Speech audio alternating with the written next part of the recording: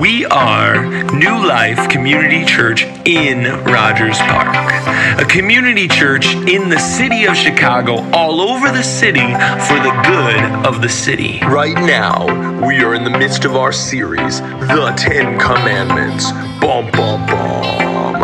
A look at the original commandments and how they align with Christ's law. Wherever you're listening, I hope you are blessed by this message. King Canute was the ruler of England in around 1000 AD. And he doesn't really mean much to us today, but at the time he was one of the most powerful rulers in the world. Okay? And there, like any ruler, any person in power, you've got those people who, you know, in the modern language, they like to call them suck-ups, okay? Or like flatterers, or people who are like just, you are the greatest king. You are more wonderful than anyone. Everyone will obey no matter what you say. Even this world obeys your words, King Canute, okay? You got all these people around King Canute who's saying that to him. And he's starting to like believe it. He's like, okay, maybe I am this like most all-powerful man in the world, okay? So he's walking along the ocean one day and he says, hey, all you servants, followers, you think everything will obey me, right? Anything in the world. And they're like, yes, King, anything will obey you. You command the world right now and it will stop spinning. You know, like whatever it is, King, it will happen. Right? And he's like, well, bring my throne down then. Bring my throne. So they go and grab his throne. He like puts it on the edge. They like put it on the edge of the sea. So he puts it on the edge of the sea and he sits there and he's like, ocean, stop. Okay? And they're all like, yeah, ocean, listen to the king, right? And it like keeps coming up, right? The tide keeps coming up. He's like, I said stop! And he keeps screaming, literally for about 6 hours until the ocean covers his throne. He stays there screaming at the ocean. He gets out, stands before all of his servants. He's like, I guess I'm not as powerful as you thought I was, right? This morning, you are joining New Life Community Church in Rogers Park. My name is Galen, not Dwayne. He was the founding pastor. If you're not familiar, he went to Miami. Awesome guy. Sometime he will be back. But my name is Galen, and I am so blessed to be with you today as we are starting a brand new series. And not only do we get to start a brand new series, we get to enjoy the nice weather. Like all of you who love to get like a suntan, you get both, right? You get to hear God's word and get a little tan, impress all of your friends, right? Like, you been at the beach? Okay. No, I went to church, okay? So, and if you're online, thank you for joining us. And hopefully Facebook is not glitchy like normal, as we all know, right? But we're starting a new series that is, weirdly enough, is like a part of the Bible that we are probably most familiar with. Even our culture, we are familiar with this, okay? This thing that happened thousands of years ago, where a man went up to the top of a mountain and God gave him 10 things, right? 10 things that were going to allow his people to follow how they were designed to be, right? Well, does anybody know what those 10 things are? 10 Commandments, right? Like, even if you've never been to church, you've seen it. Like, they're like all over the U.S. still. I think they're like even in like courtrooms and stuff. Or maybe you've seen, what's that movie? Charlton Heston. Is it just called Moses? 10 Commandments. Is it called the 10 Commandments? Okay, yeah, it's called the 10 Commandments even, okay? It's like played every year on Easter, I believe, right? So, If you're all been connected, you have heard of the 10 Commandments. And the funny thing is, like most things, I feel like we may know these things, but we like don't really actually understand them. Right? We may know them culturally, but we may not live by them or agree with them. So this is really a foundation of a lot of the scripture. And we thought, man, why do we not talk about this very often? We're like, no, that's like beginning of the Bible. Like, we don't need to really know about that. So we want to talk a little bit about why this matters, why God sent this these commandments down for his people to live by. And does it matter to us today? All right? The story, as I said, starts with the Jewish people being enslaved for 400 years. The Jewish people were slaves for 400 years, and God rescued them by his grace. You guys heard of that whole thing where the sea gets parted and people walk across on dry land, right? Okay, that happened by God's grace, right? The sea gets split. God comes across, right? God brings his people across.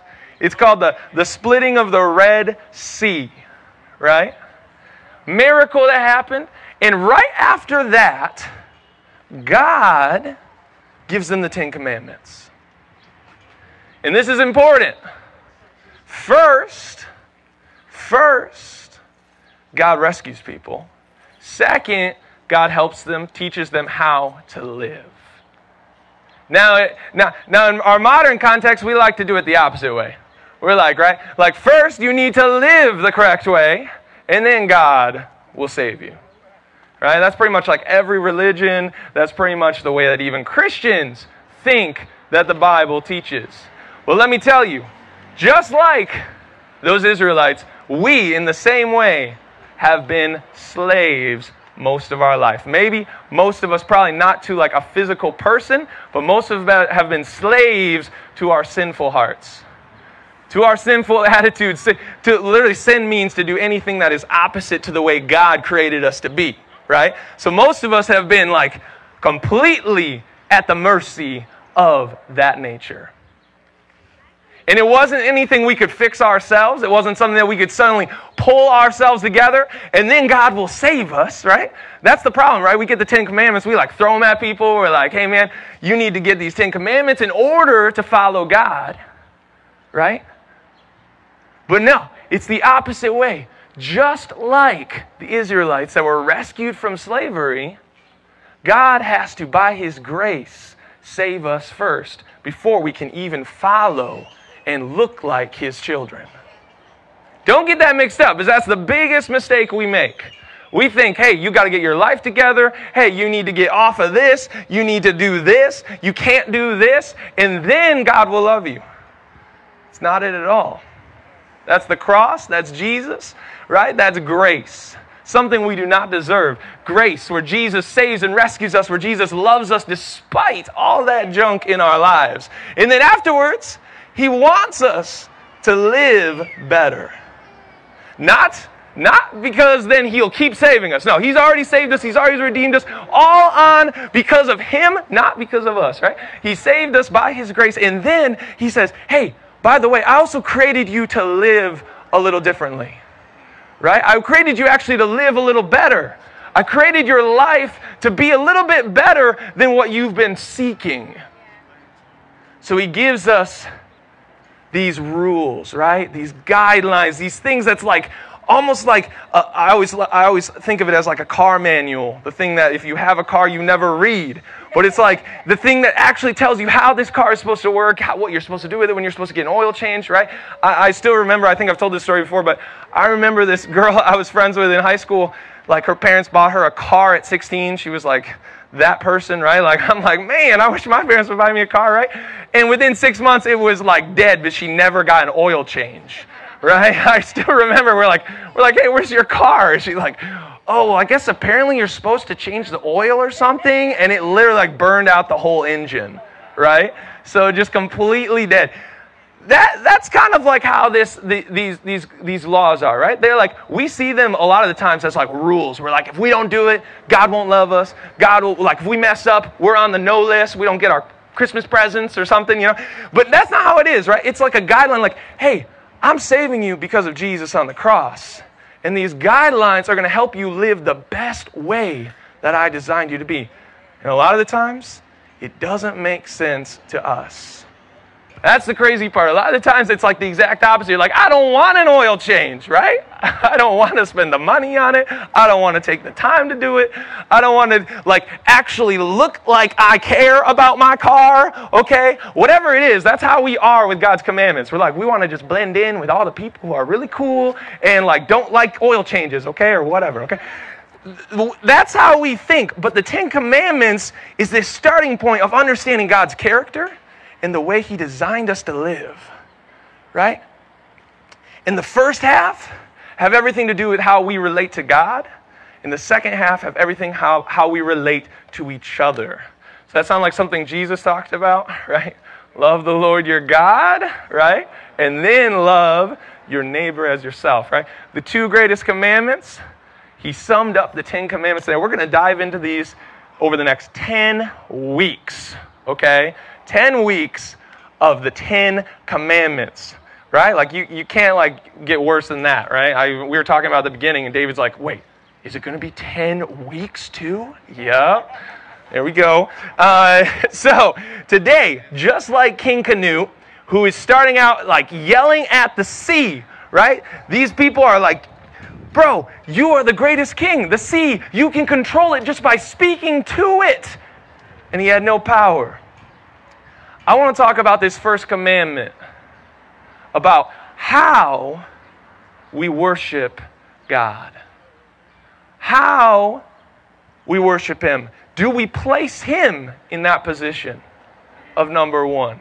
Do we declare that he is capable and able to do whatever is needed in our lives? And do we actually believe it and live it? So I want to talk about that first commandment today. So if you have a Bible with you, actually also have it on the screen. And today, hopefully you can see it a little better. We actually got a new screen that is hopefully able to be seen outside a little better. Can you guys see it at all? Yeah, right? A little better. I realize we can probably turn the brightness up on this even more. So maybe next week it'll be even better. So if you have a Bible, Exodus, the book you never knew existed. Chapter 20. It's at the very beginning. Exodus chapter 20. And we're going to look right at verse 1. Verse 1.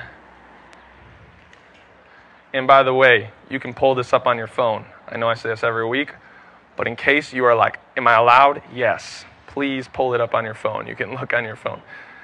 Exodus chapter 20. Just turn on the do not disturb thing. That way you're not tempted to go over to like Instagram or, text people and everything, which is fine. I'm not going to shame you, but, Exodus chapter 20, verse 1 says, and God spoke all these words. Who spoke these words?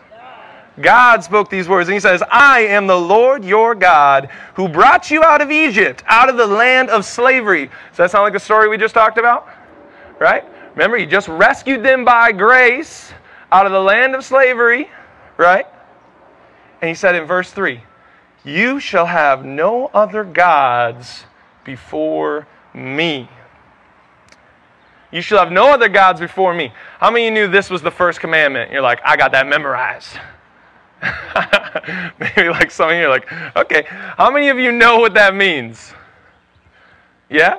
You feel like confident? You're like, I don't even need this sermon. Got it in my pocket. All right. Well, I'm going to like twist it a little bit. I might surprise you, okay? Because I feel like many of the things in this book we've heard so much we think we got a handle on, and then we start to realize we don't actually know. Right? So practically we don't get them. We may have heard of them, but practically we don't know how to apply them to our lives. We don't know how this actually works in 2021, right? So when you hear this, the first thing that probably pops into your heads is some kind of other religious deity. Like have no other gods before me. Like, okay, like there's Allah, right? Or Brahma from Hinduism, or like whoever it is, but just don't have that God before me, right? You shall have no other gods before me, right? This is so confusing that some translations are even like that word before me is like kind of like, maybe he means like besides me, like, but it's like, it really has this implication of before, like first, like priority, okay? So the question that, as I was thinking through this, I'm like, man, how do we know how this works. What does the gods mean? How do we know that it's meaning Yahweh God, right? Does it mean don't put any other gods? Like we can still have them in our lives, but don't put them in front of Yahweh God, right? Maybe. You're like, I don't know, more confused than when I started, right?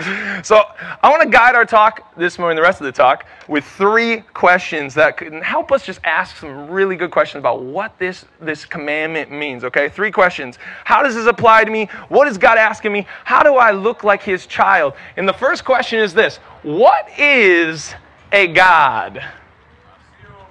What is a God? This is where it gets really helpful to understand the original language, okay? In the original Hebrew, the word God is the word Elohim. Elohim. Anybody heard that word before? Elohim, right? Like you always think like, that's Yahweh God, Elohim, right? That's what I thought I'd heard forever.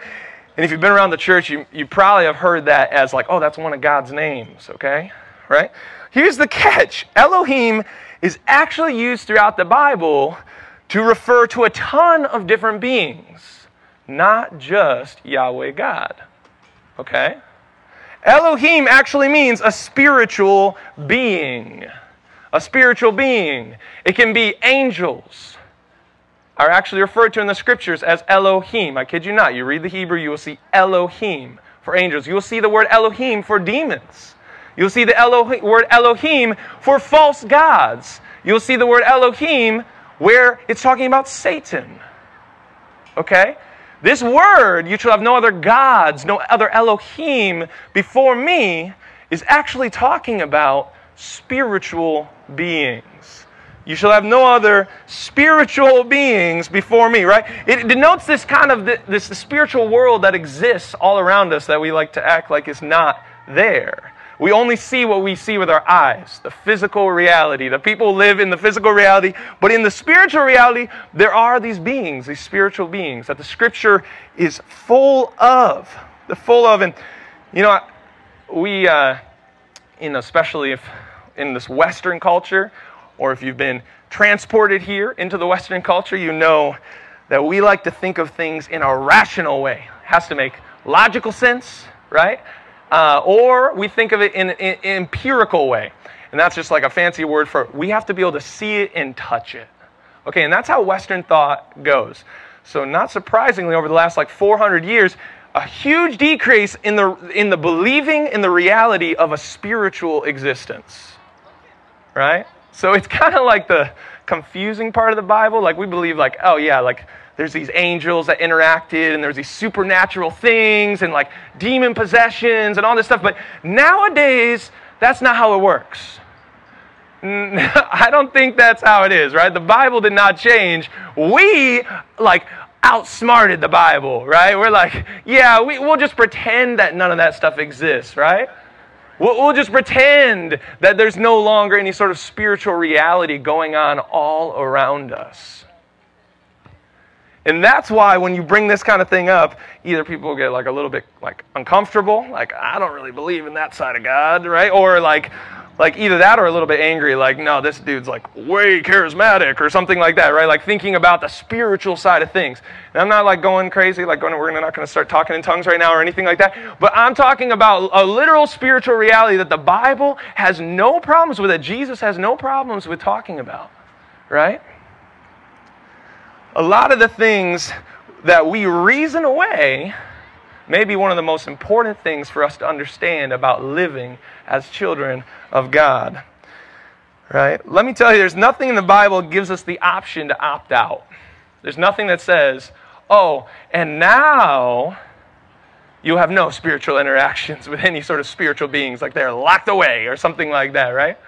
And I know, many of you are from different cultures, and I've talked with you, and you're man, I don't understand here, people pretend it's not a reality, but where I come from, I see it every day, right? Can I get a witness here?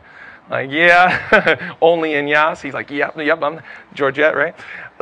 From other cultures, but in America, we think that we've got a handle on it. The devil's not allowed here to act the same way. No, he's smarter than us. He's okay, I can actually get them a lot smarter if I kind of pretend like I'm not there, right? You've got human life filling the physical world, and then you've got spiritual life filling the spiritual world. The Elohim, okay? I'm not making this up, just so you know. You can literally go to the Hebrew. We did a study in our small group, and it was just mind-blowing how many times the scriptures talk about the Elohim, and it doesn't refer to Yahweh, okay? So we think of that word, but it's actually these gods, right? These gods. So look with me. I got a couple verses for you that can show you what I'm talking about. Here, go ahead and go to the first one there, Lindsay. Exodus 12:12, it says, it was talking about right when they had brought the Israelites out of Egypt. It talks about the Egyptians' gods. And it says, the Elohim of Egypt. That's the word that's used, right? The Elohim of Egypt. Or in 1 Kings 11:33, Chemosh, which was the god of the Moabites, it says Chemosh, the Elohim of Moab. Keep going. You can't even read this, but I'll just read it for you. 2 Chronicles 33 says, he got rid of the foreign Elohim and removed the image from the temple of the Lord, as well as all the altars he had built on the temple hill and in Jerusalem, and he threw them out of the city, the foreign Elohim. Deuteronomy 32:17 says, the Israelites sacrificed to demons that are not Eloah, which is like a feminine version of the word, Elohim that they had not previously known. Okay, so it's talking about demons, and it's saying, they sacrificed to these demons, these Elohim that they had not known. Keep going. One more. This one's really important. Deuteronomy 10:17, for Yahweh your Elohim, he is the Elohim of Elohim. Okay? That's where it really comes all together. We've heard this, the God of gods, the Lord of lords. But that word, the Elohim, is the Elohim of Elohim. So don't get this wrong. They're not all on the same playing field, right? There is only one Elohim of Elohim. Yahweh God, the creator, the sustainer, the one who spoke everything into existence with his words. That is the Elohim of Elohim, right? So just don't think we're talking about multiple gods, right? The English translation gets confusing because it uses the word God in those spaces. It gets a little confusing, but actually the word meant spiritual beings, right? And we've translated it gods because we don't even understand. We kind of wrestle that. It's our English translations are really coming out of that Western thought even. So look at our verse that we talked about at the very beginning, right? It says, let me pull it up. Where is it? Oh, here we go. The first commandment, you shall have no other Elohim before me. No other Elohim before me. Whew, you following me a little bit better now, right? You seeing this verse a little bit differently? Is it changing your perspective a little bit? You're like, I don't know, I still don't understand. That's okay.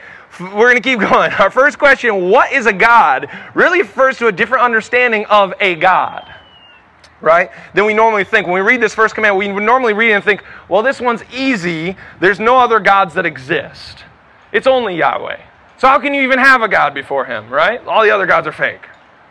No. That's not what it's saying. It's saying, on a second perspective, he's saying, no other spiritual beings before me, right? No other spiritual beings before me. And don't worry, I'm going to connect this. Before you're like, wait a second, I don't worship any spiritual beings. Well, my second question for you, number 2, are there other gods? Okay, very good question to ask, right? Are there other gods? Okay, Pastor G, I think I'm following with you so far. Does this mean that there are or are not other gods that we can have in our lives? Great question, church. I'm glad you're asking me. So look for a second with me at the Apostle Paul, what he thought about this question. We have it in 1 Corinthians here. He says, so then about eating food sacrificed to idols. We know that an idol is nothing at all in the world, and that there is no God but one. For even if there are so-called gods, whether in heaven or on earth, as indeed there are many gods and many lords, yet for us there is but one God, the Father, from whom all things come, and for whom we live, and there is but one Lord, Jesus Christ, through whom all things came, and through whom we live. You see, when Paul says that there is no such thing as an idol, he's saying that the statue itself is not an Elohim. And this is the cool thing about the first and the second commandment. They're like two sides of a coin, because next week we're going to talk about idols. Okay? They're different than Elohim. And the second commandment, as you read the first and second commandment, and you're kind of like, if you don't understand the difference, you're like, this is the same commandment. Like, go ahead and read the second commandment in your Bible, and you'll see what I mean. It's like, don't have any idols before God. Wait, what? Right? False idols, yes. Right? Like, no idols in front of God. But that sounds exactly like the first commandment. We're going to talk about it next week. You're going to see the difference. But this week we're going to focus on don't have any gods before me, any Elohim. Right? He's not denying that there are, in fact, other spiritual beings that people worship. Right? He's not denying that. And to describe them, he uses the term theos, which is the Greek. So the New Testament's written in Greek, the Old Testament in Hebrew. Way too much for you to even think about. But theos is like Elohim, okay? It's the same thing. You're like, okay, too much language lesson here. Don't worry. I usually stay away from these, but it gets so confusing. But you're staying with me. I know you guys got it. So then look at me at the second part of 1 Corinthians, chapter 10. It says, do I mean then that food sacrificed to an idol is anything, or that an idol is anything? No. But the sacrifices of pagans are offered to demons, not to God. Right? The idol is nothing, but instead they're offering these sacrifices to demons. And I do not want you to be participants with demons. Okay? Here Paul draws an awesome distinction between an idol and a god. There are two distinct things, and like I said, we're going to talk about it next week about the idols, and let me give you a hint, it still affects you today. Okay? If you think you're like, well, I don't have little trinkets in my house where I worship, maybe you do, and maybe it has an Apple logo on it. I don't know, but, no, just kidding. Yeah, I got one here. But draw your attention to the second part of all that. The Apostle Paul talks about these spiritual forces that are actually getting worshipped. These fallen angels, these demons, these Elohim are getting worshipped. Okay? You staying with me so far? Am I losing you? Okay. Good. Throughout the scriptures, there are these spiritual forces which are in constant opposition to Yahweh God. Constant opposition, are trying to draw people to worship them instead of Yahweh. And let me tell you something, you want to know the biggest secret of all? Is they're still doing it today. That's the biggest secret, right? You think it's not happening, it is. You just don't know it. They are sneaky. They're smart, okay? They're going to be doing it even though you don't think they are. Let me point out to you three distinct ways that these spiritual beings have seduced people away from Yahweh in order that they would be gods themselves. That we would worship them instead of Yahweh, right? That we would see ourselves as gods. Three distinct things that I think is like really sums up what the scriptures talk about. Sex, power, and money. Okay? Sex, power, and money. These three things, there's so many more. But I just want to narrow on three just to give you a little picture, okay, of how powerful these things are to distract us and become the God before Yahweh. Okay? Think about sex. When I think of that, I think of Samson in the Bible. You heard that story? Strong guy, don't shave my head or I'll lose my powers, right? And then he's like, how is he broken? Time and again. He's like seduced by sex, right? Again and again. This man, after, it says he's filled with the Holy Spirit. He's a prophet of God. And he's seduced again and again by sex. And I think of the New Testament letters. They're constantly filled with rebukes to the church against sexual immorality. It's not just like, hey, this isn't a problem, right? Like this was a serious problem in the church in the first 100 years of the church. Okay? How about power? I think of even pride in this power spot, right? I think of power, I think of the Israelite kings of the Old Testament. Again and again, who were seduced by power instead of following God.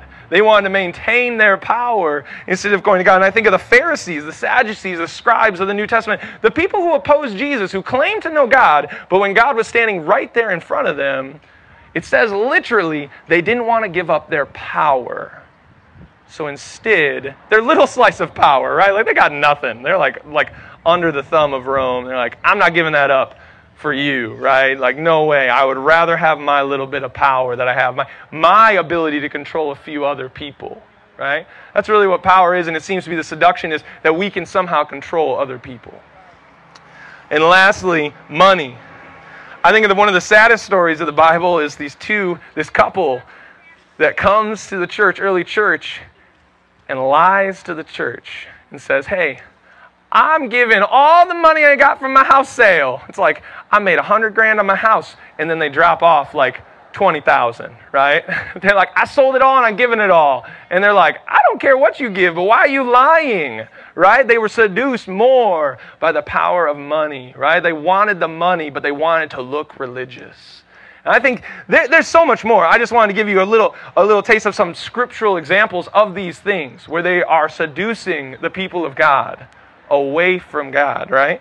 Just a sample of the stories, but those three gods have torn through God's people since creation. And the reality is there are spiritual forces behind all of it. Yeah, we got a sinful heart, we have a sinful nature, and we are bent that way. But when God saves us by His grace, there is more that keeps happening. There's a spiritual force that keeps tempting us and pulling us, an enemy who wants to draw us away to worship other gods. And that was Paul was talking about in that 1 Corinthians passage, right? How about today? Do these gods still exist, or is this not a problem any longer? I mean, sex, power, and money are like, I could describe the USA, okay? Like right there, okay? That is like what has corrupted us to the core, and believe me, it is the church too. Okay, you think we're like the bubble, right? Like we gotta like change the culture out there. No, like our culture is jacked up, right? On the inside of the church. We have a messed up culture too, and we are totally more obsessed with those things. We want to look like the outside culture, but we want to look religious, right? I think of how saturated sex has become to our culture, but also the church, where literally we are so concerned with our identity and how we see ourselves to others. It has so much to do with our sexual appeal, right? How we dress, how we look. Do you think there's a spiritual force behind that? Do you think so? Like these Elohim that it's talking about. Do you think there's one that is tempting us towards that? Right? How about pornography addiction? By conservative estimates, it has at least 70% of our country is addicted or at least viewing once a month pornography. Right? Do you think there's a spiritual force behind that? And believe me, that's in the church, okay? I'm not stupid to think like none of us here are part of that number. Right? Like I know it is. I know it is, right? And we are struggling just as much as a church. Right? Do you think there's a spiritual force behind that? Where the average age of pornography viewing is 8 years old. Like we told that statistic to, we were hanging out with family and they're like, no, our kids are fine or whatever. And we're like, no, like their statistic is 8 years old, right? And they literally were like, well, maybe in Chicago. We're like, no. See, that's the problem, right? Like maybe over there, but my kids, no way. Right? Like it was like hilarious. And sorry if you're listening, I totally love you. I'm not trying to make fun of you, but that's just like all of us, right? Like we totally think like that is not me, right? There's no spiritual force that's gonna be tempting my kids, right? And what about the fact that you feel dragged to that screen for that, right? What does it mean when you're like, man, I have no desire to do this mentally, but like my body is pulled to that? Sure, there's physical addiction stuff, but I think there's so much more of a spiritual force happening than we even recognize or know. And how about the amount of endless affairs that are going on in marriages? Pastors too. How many fallen pastors have we seen over the last couple of years, right? Do you believe there's a spiritual force behind sex? Yes. How about power? Or could I say success? Pride? Right? Our culture's obsession with having a good job. Right? And a good job, not even meaning a good amount of money sometimes. It means like we look good. Right? Like we got a title. I want to have some letters at the end of my name, right? Like PhD or like, CEO or something, right? That means you've made it, right? And that's what we search after. And it's really about status for our identity, but it's also about control over so many people, where people have their lives in your hands, right? There's something about that power where you're almost like a god, right? I think about it. Who knows how this next 20 years is going to go, as you see the economy of the world, where one person literally can have more money than an entire country, right? This is the first time in the history of the world where this is happening, right? One private company, not a country, there's been countries that have dominated the world, right? But this is one private company where one man has more money than entire economies. Who knows how this is going to happen, but I know that our hearts are broken and it's just not going to end out well, right? That we are seduced by power. Who thinks there's a spiritual force behind power? Right? Yeah. And we're obsessed with this image, right? We're obsessed with having the position where others have to listen to us, the gifting and the calling. I think of one thing that always amazes me is how obsessed some people are with positions of ministry, right?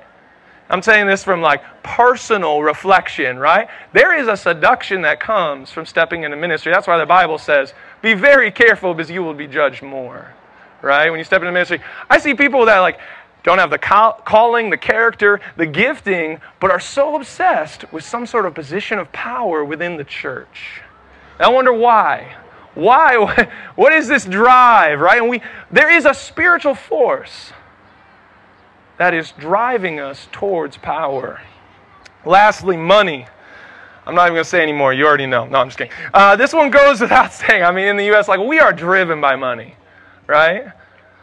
And money drives everything we do. It allows us to treat people as less than human, right? They don't deserve, whatever. Fill in the blank, this amount of money to, live on, these health care. Everything we do can be driven where we devalue people because of a dollar amount. If it affects our bank account, then I don't want it, right? If it affects how much I got to pay, then no. We stop seeing people as humans. We do this so much in so many ways, devaluing people, but money really does the trick for us. When it seems like we will get less, or we have to pay an unfair amount or unfair share, something like that, all of a sudden someone becomes less than human. And I think we forget the grace of where God put us. I always think man, did anybody choose where they were born? What parents they had? No? Oh, okay, but you're acting like you did, right? You're acting like you just got that all in your... I don't think so, right? Ultimately, we have to really think about that, right? Does our money, on other ways, align with God's will? How about, our taxes? Do we cheat on our taxes? Talk to Darnell, right? He knows all about taxes. What's going on in that world, right? He probably knows, right? How about ripping off that store? Oh, man, they screwed me, so I can take from them, right? Or keeping the extra thing you got, the extra change you got. Little things, right? And we just justify it. We're man, it's just $1. I'll get it back another day, right? Or don't tell Amazon they sent you multiple items that you didn't order, right? So, I don't know what's going on here. We got a mirror. Sorry, I was going to I'm holding mine away. Oh, it's okay. Could you go in the back? All right, I was having to think. I just want to Yeah. Thank you. Yeah, if you just want to go in the back there, you can set up that mirror and use whatever. Okay. Thanks, man. And you name it, we justify it in the name of the almighty dollar, right? That's it. We justify it. Whatever it is. We're man, I deserve this. I got ripped off before. Whatever it is. You don't know my story. I deserve this, right? Money can cause us to do crazy things. And do you think there's a spiritual force behind money? Yeah. So much so. So you got my question. My question there. Are there other gods? When Yahweh says, you shall have no other gods before me, do you feel like there are some other gods that maybe we put in front of Yahweh? Some other Elohim, spiritual force. I just talked about 3 specific things, right? 3 specific things, and there are so many. So many. So that brings me to my last question I want to ask today. How do we worship God alone? Go to the next slide there, Lindsay. How do we worship God alone? This commandment, you shall have no other gods before me. good. Third point. How you shall have no other gods before me. How do we put God in that position? It can start to make more sense as we start to understand what it means by a God and how modern gods are today, right? The way I think of it is like these little idols, or like you think of it as like some other religion. But we start to realize maybe it's infiltrated the church way more than we think. So how do we change that? How do we put God first? Like, if it was so easy, we'd already be doing it, right? Obviously, God tells us this because we're saved by grace, and then we start to look like His children, so we start working on putting God first in some of these areas, right? Here's the best way to understand. I think of worship, okay? And worship has gotten a little twisted as thinking of it is just what Becky does here on the piano, which it is what Becky does, but it's so much more than what Becky does, right? Becky leading us in music, Georgette and Michelle leading us in music this morning was worshiping God. It's declaring who He is. It's singing it, right? You can read it, you can sing it. It's really about your heart, and if you're declaring it to God. That is worship. But it's so much more than that, in that it's actually position. And that's, if you can remember one thing about worship is position. It's where it's at in the line to your heart. Okay, if you're like, ever go to like a theme park or down to Navy Pier or just standing in line for like a bus stop, there's like someone who's first who's going to get on right away, right? And you are like 10th, 15th, 45th, like not even going to stay around any longer, right? Like maybe the Aldi grocery line, okay? I've brought that up a lot because it really bugs me. Like, why is there like no more cashiers, but you have 45 people here, right? Like we only have 2 people working this store, right? So that's kind of how it is. That line in worship is what gets the first spot. What gets the first spot? Like you can go down like 10 things and you'll have, well, who cares? There's a big blob, right? But like the first 10 or 20 in your life really shows what's in your heart. And really, what gets the number one spot? Not just like by word, because we'll be like, number 1 is God, then my dog, and then Facebook, okay? Like, that is God will maybe say it, but really, like, Facebook, then my dog, then God, you know? Like, that is how we live it. And a lot of times, if you want to analyze it, just take a look at your time. Take a look at your time, right? I think about this. How come it's so hard just to spend like 5 minutes a day in prayer, right? Like, you know, is there something wrong with our priority list, right? Like, how come it's so hard to like give our money towards something that's like in God's kingdom, but it's so easy to like buy the newest iPhone, right? Like, why is that a thing, right? There is an order in our lives that guides what we do. There is a position, and God has a position in there. And it's not what you say, it's what you do, right? That really shows where that line is. And when God says, you shall have no other gods before me, He's saying, I want to be at the front of the line, right?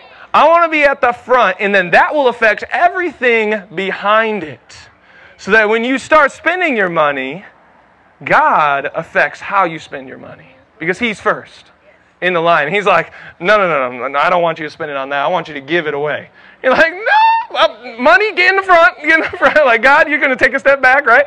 Okay. Or when we're like, hey, I really love this person, right? And what matters now is me, my sexuality, my preferences, whatever it is, that's what matters.